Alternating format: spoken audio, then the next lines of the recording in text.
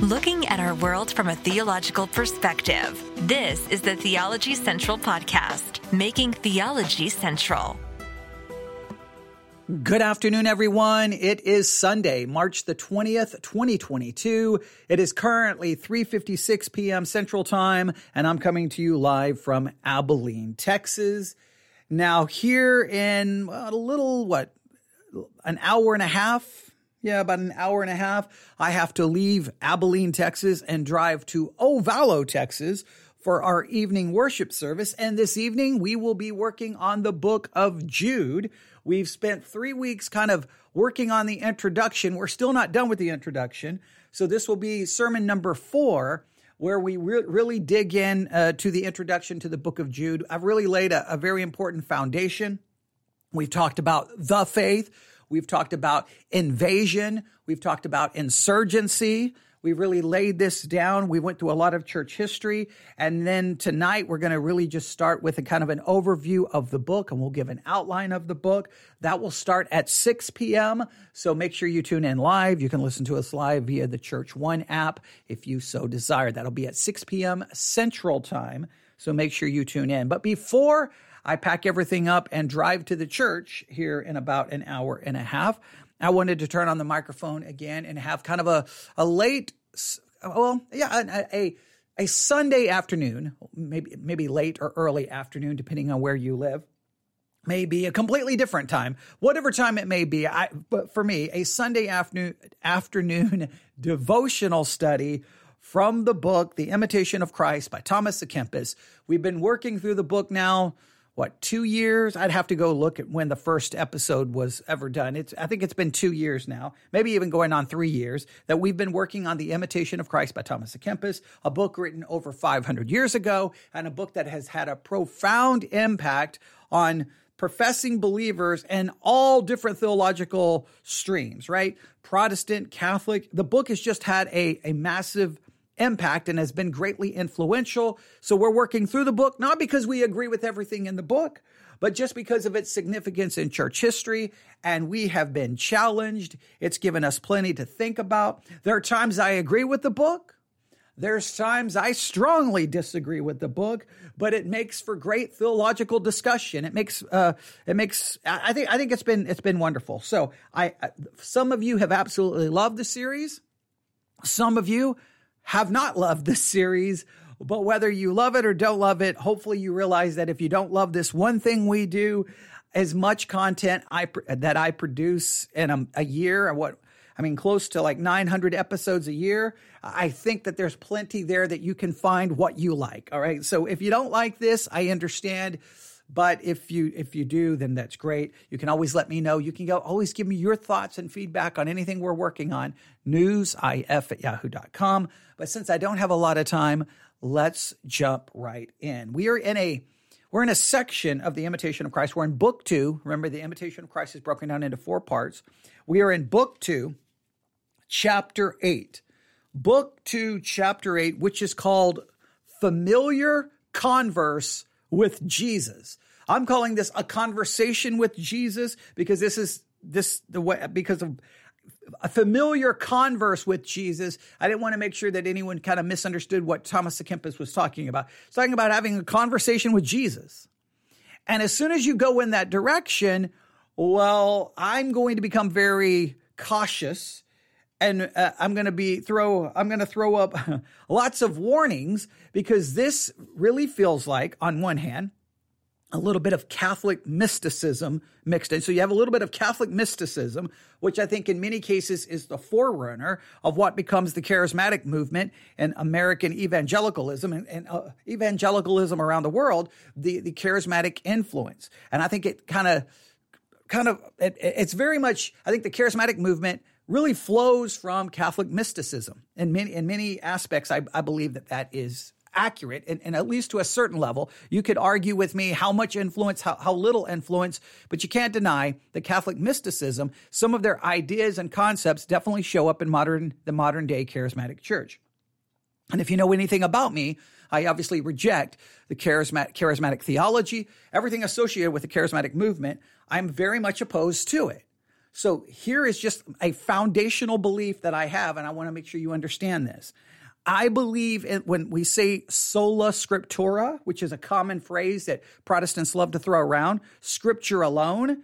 Some people say scripture alone, but they don't actually mean scripture alone, because they say scripture alone and then 5 seconds later say, God told me, God said to me, or I was praying and God said this to me. Now, they're not talking about an audible voice. They may not be talking about some charismatic experience of a vision or an audible voice, but they are saying that somehow they believe God is speaking to them, and I guess internally in some still small voice that's not audible, that they're able to discern is God's voice. That's not scripture.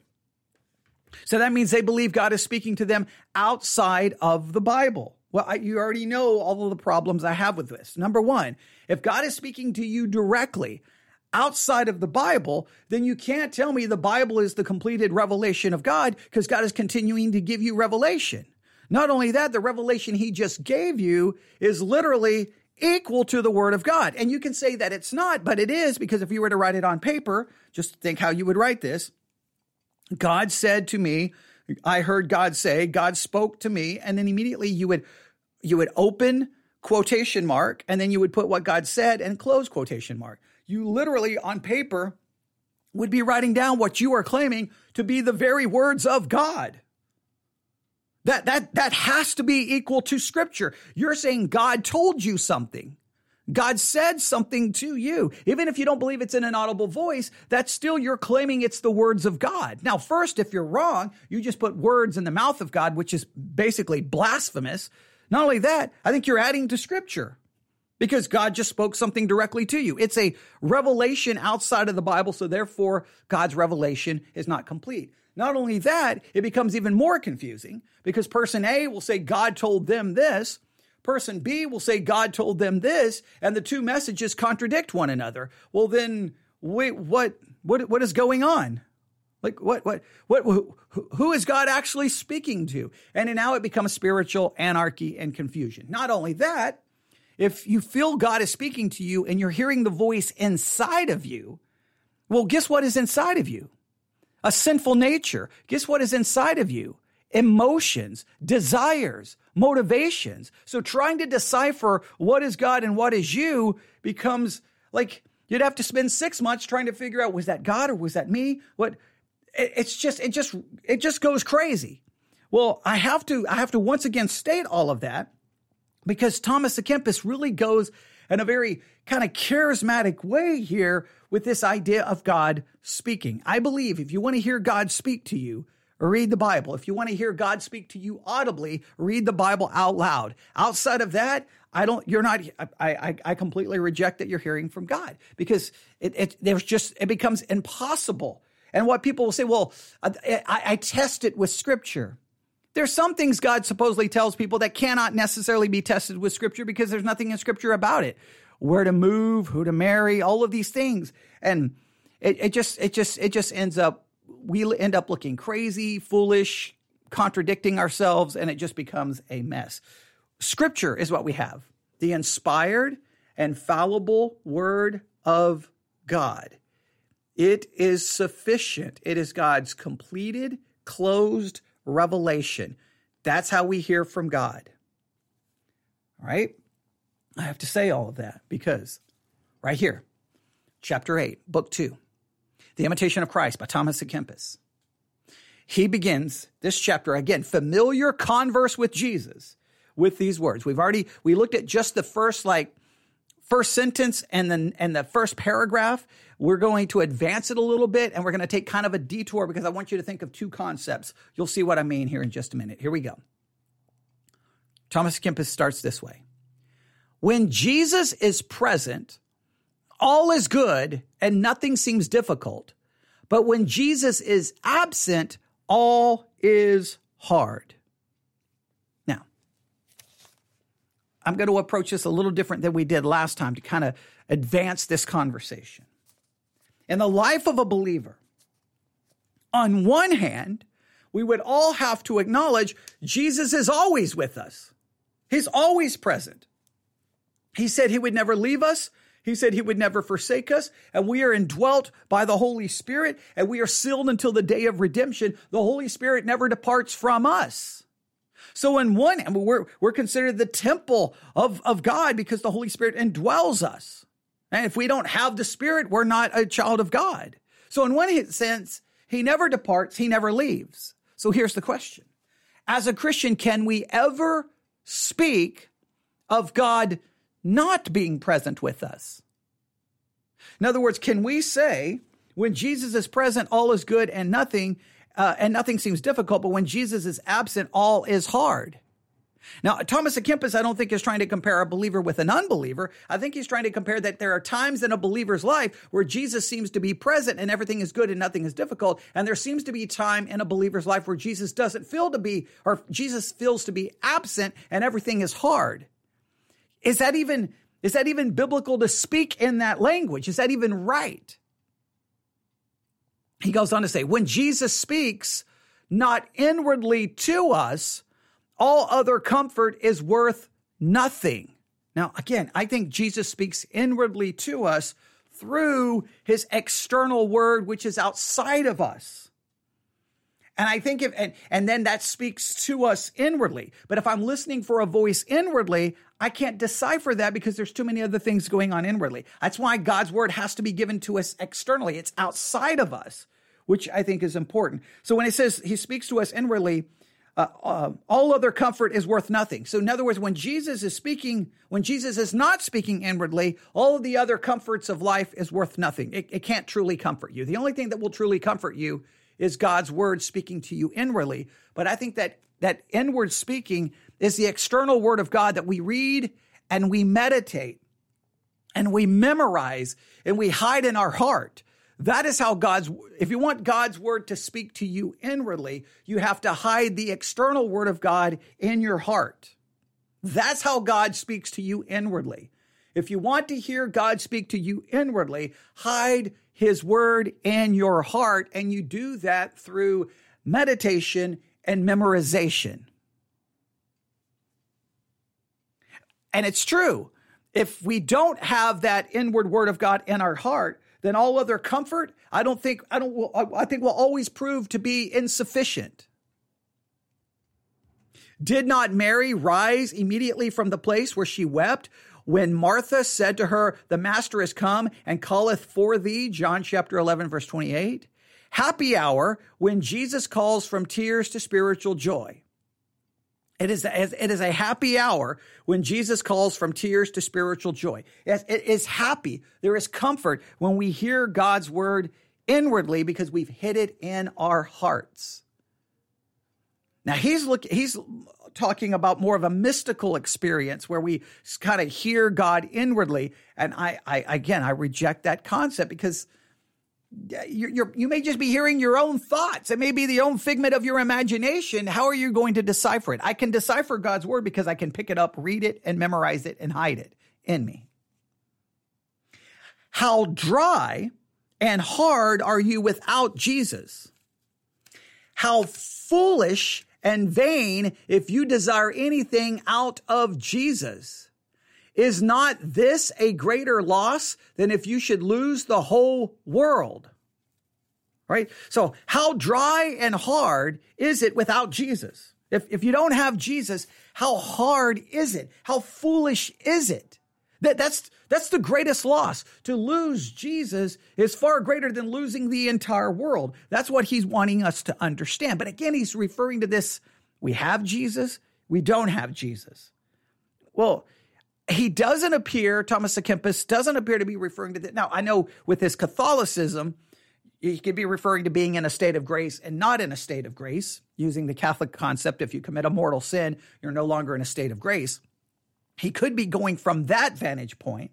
But if we throw out his Catholicism and we just ask this question to us as non-Catholics, as Protestants who reject Catholicism, it's a good question. Is it biblical? Is it theologically sound to say Jesus is with you or not with you? Even though the Bible says that he's always with you. Like, is there a way that, well, Jesus is always with you in one way, but is there another way to say Jesus may not be as close or as present. Let me try this. Let me throw out two concepts here. And I'm not saying this is what Thomas à Kempis has in mind. I'm trying to I think he has mortal sin, venial sin, no longer in a state of grace concept in his mind. I think his Catholicism is coming through here. But if we reject that, what can we take away from this? So I want to throw out this concept, right? I'm not going to spend a lot of time really unpacking it here, but I want you to write down two words: relationship and fellowship. Relationship and fellowship. Now, the dictionary defines relationship in these terms. Relationship, the way in which two or more concepts, objects, or people are connected, or a relationship is the state of being connected. Relationship is the state of being connected. Now, if we are a Christian, we are connected to God. I am in him. He is in me. The Holy Spirit seals me until the day of redemption. I am adopted. I am a part of the family of God. I am saved. I am kept. He is with me in that relationship. We are connected. That's relationship, the state of being connected.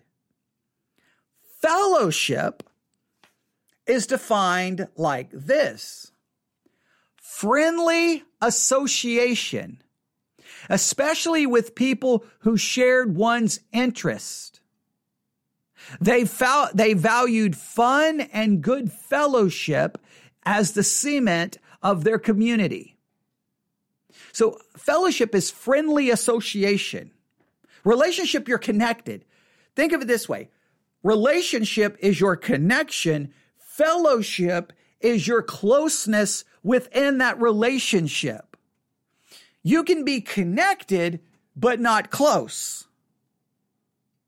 So is it possible? Now, I'm giving you these concepts. I'm not yet trying to demonstrate whether these are biblical or not biblical. I'm leaving that for you to struggle with. From a biblical perspective, do you think it's fair to say that I'm connected to God? I think that is a biblical concept, that I am connected by faith in Jesus Christ. I'm sealed with the Holy Spirit. He indwells me. I'm in him. God is in me. You get the concept. We are connected. We're adopted. We're chosen. Nothing can separate me from the love of God. I'm connected. The connection is determined by God. He will not lose any that is his. All right. I can go from scripture after scriptural reference. We are kept by God. He's not going to lose anything. We are connected. But within that connection, within that relationship, are there times of a closeness of fellowship, and then there are times where that fellowship doesn't seem to be there. There seems to be a distance. He doesn't seem to be, he's present in my relationship, but it's not present in a closeness and as the description says here, a friendly association. There seems to be a distance as far as that fellowship is concerned. Now, if that is true, we could take Thomas à Kempis to be writing it along these lines. All right, so let me go back. When Jesus is present in fellowship, all is good and nothing seems difficult. Now, if we read it that way, okay, does that make some sense to you? In other words, when you feel that closeness to Jesus, there's a friendly association. It's a closeness. There's a sweetness in that fellowship. So you've already got the relationship. Now there's a closeness in that fellowship. Well, then everything seems good. Nothing seems difficult. But when Jesus is absent, there's not a closeness. Everything is all hard and difficult and discouraging and depressing, and it doesn't just feel right. When Jesus speaks not inwardly to us, all other comfort is worth nothing. When we don't have that sweet fellowship where the word of God seems to be speaking to our heart continually, right? Then when we don't have that, then all the comfort in the world won't fix it, because what we need is that fellowship with Christ. We need that closeness with Christ. We've got the relationship, but we need the fellowship. Okay. And then did not Mary rise immediately from the place where she wept when Martha said to her, the master is come and calleth for thee? It's a happy hour when Jesus calls from tears to spiritual joy. We may have tears, but when we hear the voice of God inwardly, because we have a closeness to Jesus, we're meditating on his word, and we're hiding in his heart, that turns into spiritual joy. How dry and hard you are, how dry and hard are you without Jesus? When you're without Jesus, everything seems dry. There's just a spiritual deadness. Everything seems difficult. Nothing seems to satisfy. Everything seems like, what is the point? But when that fellowship is there, it changes everything. How foolish and vain if we desire anything out of Jesus. Is not this a greater loss that if you should lose the whole world? What can the world profit you without Jesus? So in other words, we should so desire this closeness to Jesus that to lose that is worse than losing the entire world. If we lost the entire world, it could not compare to losing that fellowship with Jesus. We can't lose the relationship because the relationship was all put there by God. The salvation is a work of God alone, a monergistic salvation. To be without Jesus is a grievous hell, and to be with Jesus a sweet paradise. If Jesus is with you, no enemy shall be able to hurt you. He who finds Jesus finds a good treasure, yea, a good above all good. And he who loses Jesus loses much indeed, yea, more than the whole world. Poor is he who lives without Jesus, and rich is he who is well with Jesus. Now, again, I think Thomas à Kempis is writing from a Catholic theological perspective. I mean, he was a Catholic monk, so obviously he was. And I think he's looking at it maybe more from if you're in mortal sin, then you're no longer in a state of grace. You're no longer in a state of grace. Then in a sense, you're without Jesus until you are restored, penance, confession, all of the indulgence, all the different things that Catholic system would put into place. So I'm going to reject his Catholic position. I'm going to reject some of his what we would call in 2022 charismatic tendencies. And I'm just going to look at it with these two distinctions, relationship and fellowship. And I want you to just think about your Christian life. Look, there are times in my Christian life, I'll just speak for me. Now, as someone who does Christian podcasting ministry, I have to, constantly be ready to preach and to teach. And I can do that at any time. But sometimes I can do it just because I'm very good at just finding something and talking about it. I can just do that without much difficulty. I can talk.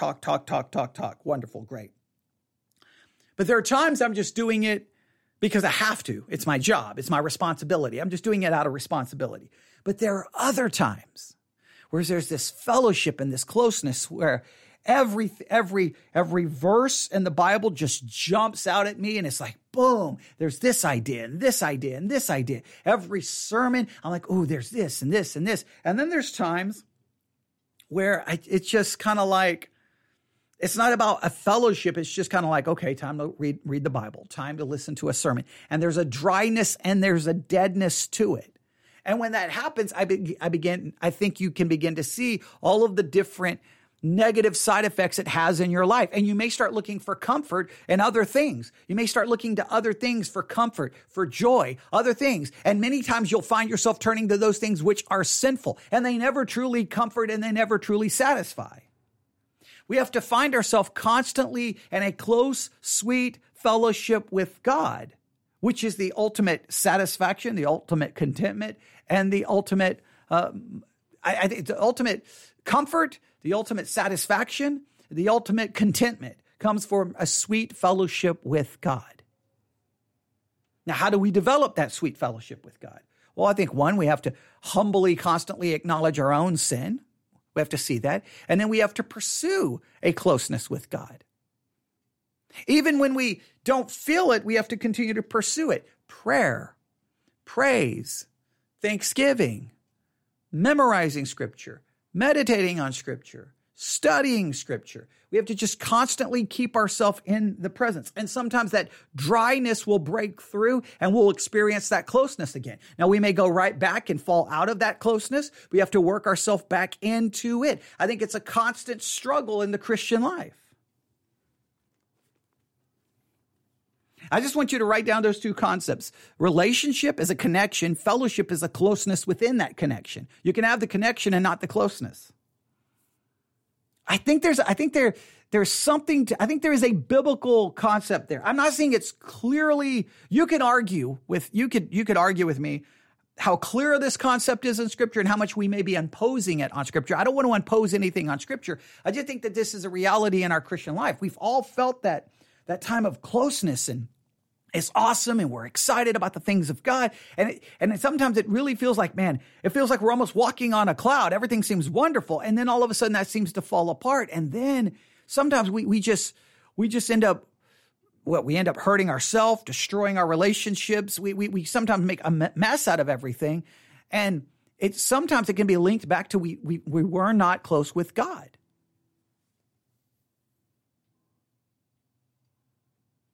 I think there has to be some truth to this. Think of this. This could be an interesting exercise.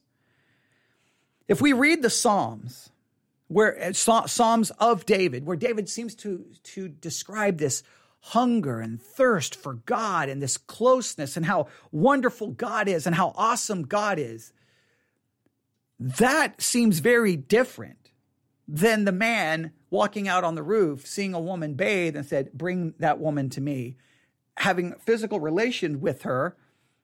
And depending on how you understand what happens there, whether she was willing or unwilling, he has a relationship with her, then has her husband killed and then ends up with her as a wife. That seems like a different David.